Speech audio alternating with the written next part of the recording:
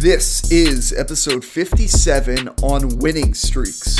Welcome to the Athletic Mindset. I am your host, Corey Camp, former Division I swimmer turned personal performance coach. Each week, it is my goal to bring you a story of an elite athlete's mindset to help you unlock and discover whatever your life's potential holds. Today, I want to talk to you all about the importance of winning streaks. How do we invite them into our lives? How do we win more often? And why the heck should we even care about this stuff? So, before we hop into things, we want to define what the heck a winning streak is. To me, a winning streak is stringing together consistent wins. It's not, don't get that confused with never losing. What I'm talking about with a winning streak is winning more times than not. And why is that important? That's important because if you want to start moving forward in your life, if you want to start progressing to that next level, to reaching your true potential, it starts with moving in that direction. You don't get better by moving backwards, unless there's a lesson there you learn by moving backwards, but that's an episode topic for another time. With winning streaks, it ensures that we are constantly pushing that needle forward towards the life that we want to live. And I challenge you, when you're living in a winning streak, it could be a living streak as well. You start to enjoy each win and you start to enjoy the moment way more often. And there's some magic, there's some power in this present moment. Again, another topic for another episode, but this present offers everything that we need. So there's some power in relentless optimism. That is at its core what a winning streak is. It is relentless optimism. It's finding the good in everything. Now, you might be thinking to yourself right now, if you don't agree with me here, that's okay, that there's not good in everything. I failed one time, and there's no lesson there. It wasn't good. I failed. And that's where I challenge you that you're wrong.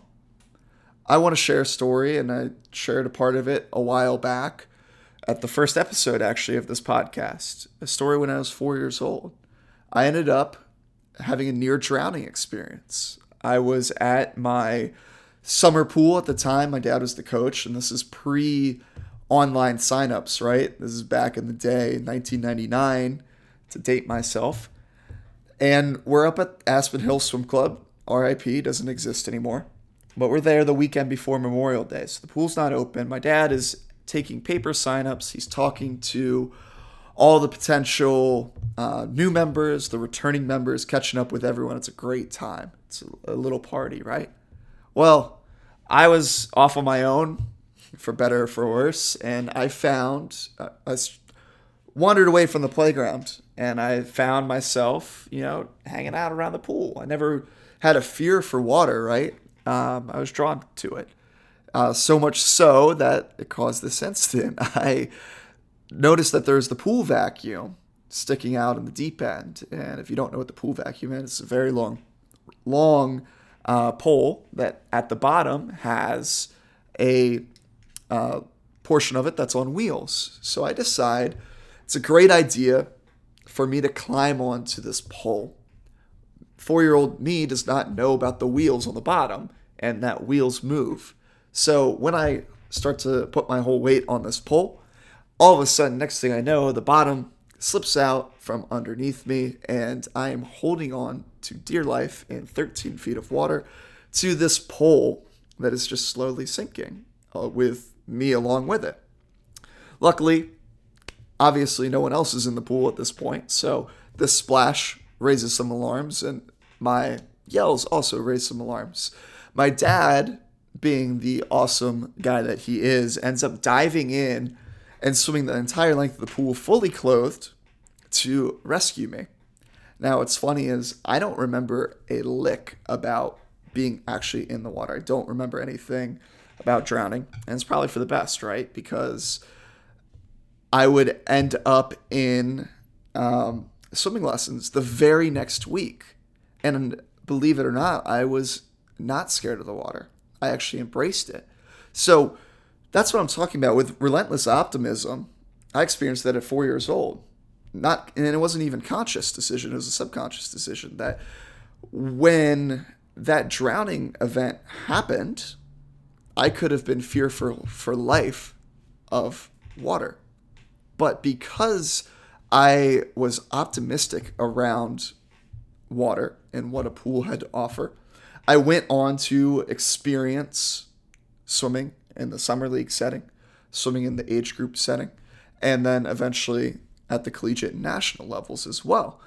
I wouldn't be speaking to you today if I wasn't able to find, so to speak, the silver lining, the optimism that this lesson taught me. And now I find myself even 20 plus years later turning back to the story because there's so much that it teaches me about entrepreneurship and as I'm going through this endeavor in this next chapter of my life. So that is the power, just in a brief synopsis of relentless optimism. I want to challenge you all to turn a loss into a win. It's all about the timing. It's all finding the lesson that lies there. What's really interesting about failure and losing in general is when we experience it, we like to think of it as this defining thing, that it's a label that we have to wear on us. Or if we lose a competition, maybe it's a game, maybe it's a race, maybe it's a business venture, we think it's this permanent thing on us. We got this stink to us. And some of you might know what I'm talking about. We know some people in our lives where it seems like they're on the opposite of a winning streak. They're always on this losing streak. They're inviting this failure into their life and they're doing it over and over again. They can't seem to get it right.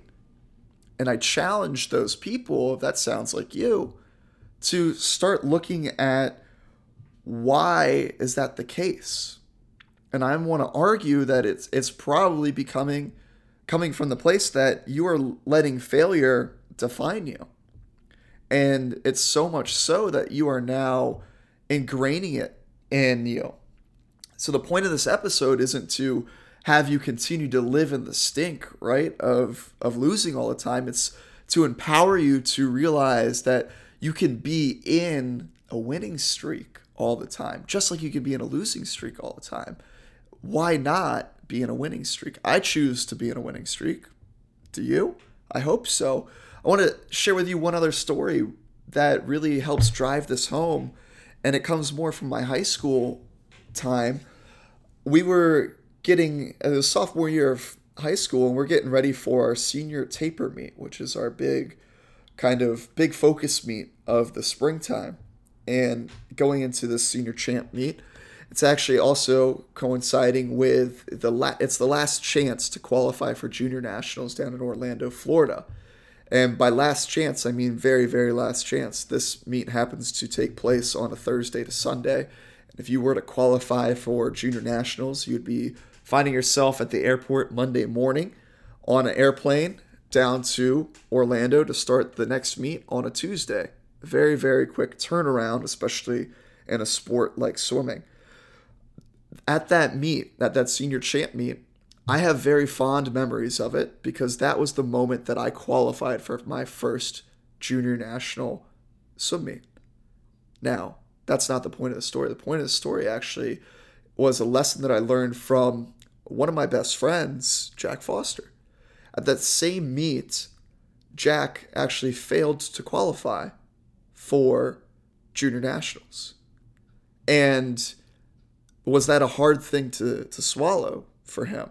I can't speak for him, but I know I felt, not sorry, but I definitely felt like, damn, I'm stoked to go to Orlando, don't get me wrong, but I want to be going to Orlando with Jack. I don't want to go alone. And I had some other friends that were going too, but I wanted to see this guy win. And seeing him not qualify, I was like, man, that stinks. But Jack, being the guy that he is, he embodied that lesson and trained his tail off. While a lot of us were down in Orlando, Jack was at home putting in work. And he kept putting in work over and over again, right? And he built his base of training back up to taper again about a month later at the sectionals meet, which is a step below the junior nationals. And man, I don't think I've seen anyone dominate a meet at that level at that time like Jack dominated sectionals. And it was fantastic to watch. And it went from a month earlier, I was faster than him in a handful of events, the ones that I qualified for. And then fast forward a month, here Jack is not only blowing away his best times, he's blowing away my best times. And I'm like, what the heck? I was just better than him like a month earlier, and now he has that title again. And that is the power in not internalizing failure to the point of letting it define you. Jack was able to turn that meet, that senior champ meet, into fire for training his tail off for the next month, and then yielding some incredible results a month later. And to this day, I am convinced that Jack would not have been the swimmer that he went on to be and the person that he is now if he had qualified for junior nationals at the same time that I qualified for it. And why I believe that is sometimes the timing isn't right. And sometimes failure needs to happen to us in our lives in order to teach us a lesson that we need at that moment in time. And that might not be something that you want to hear, but that's something that I live my life by now. When I fail in life, I realize that it's not a permanent thing. It's not something that's going to define me. It's something that defines that moment in time. But I am given the opportunity to realize the lesson, the story that is there, and how can I make that story serve me and where I want to go next. And that's what I want to start challenging you all to do listening in as well. If you don't know, I have a coaching program called More Than Movement. And what that is it's a 10-week intensive course where we start to break down your stories in your life and how we can start looking for ways to improve. How can we rewrite that story that you have to better serve you, to better serve that vision of where you want to be in life? There's no more sitting in that losing streak when you enroll in More Than Movement. It's finding winning streaks. And I hope that this lesson today, this topic on winning streaks, helps open your eyes to the possibility that you can live life in a winning streak, in a constant winning streak. And what I mean, it's not all butterflies and rainbows. It's hard work. There's no way around that. Jack didn't get to where he is now by just accepting that failure that he experienced for one meet. He turned around and put in work after work after work, day after day after day. That's what this program, More Than Movement, is about. It's embodying those lessons that we can learn through movement and applying it into our life now. So if you are a former athlete or just some at any level, it doesn't even have to be at the collegiate and national level. If you played in high school, if you played any sort of organized sport at any point in your life, this program is for you because it's going to help tap back into that community feel, that team feel. It's going to provide you with some structure, and it's going to provide you with guidance as we get clear on how do we invite more winning streaks into your life, because I want to see you win. So if this resonates with you, I challenge you to apply for our next group enrollment period that is opening up October 11th. We start the program October 26th. We get underway. So I challenge you to apply, see if it's a good fit for you. We'll have a conversation of how it could serve you best. If you haven't done so already, send this episode on winning streaks to friends, family members, or teammates who could use some more winning in their life, or just a reminder that they are on a winning streak. Stay up to date with all of our latest episodes by following me on Instagram at CoreyCampFit. And remember, if you can change your mindset and how you think, you'll be able to change your life one thought at a time, one win at a time. I will see you all next week.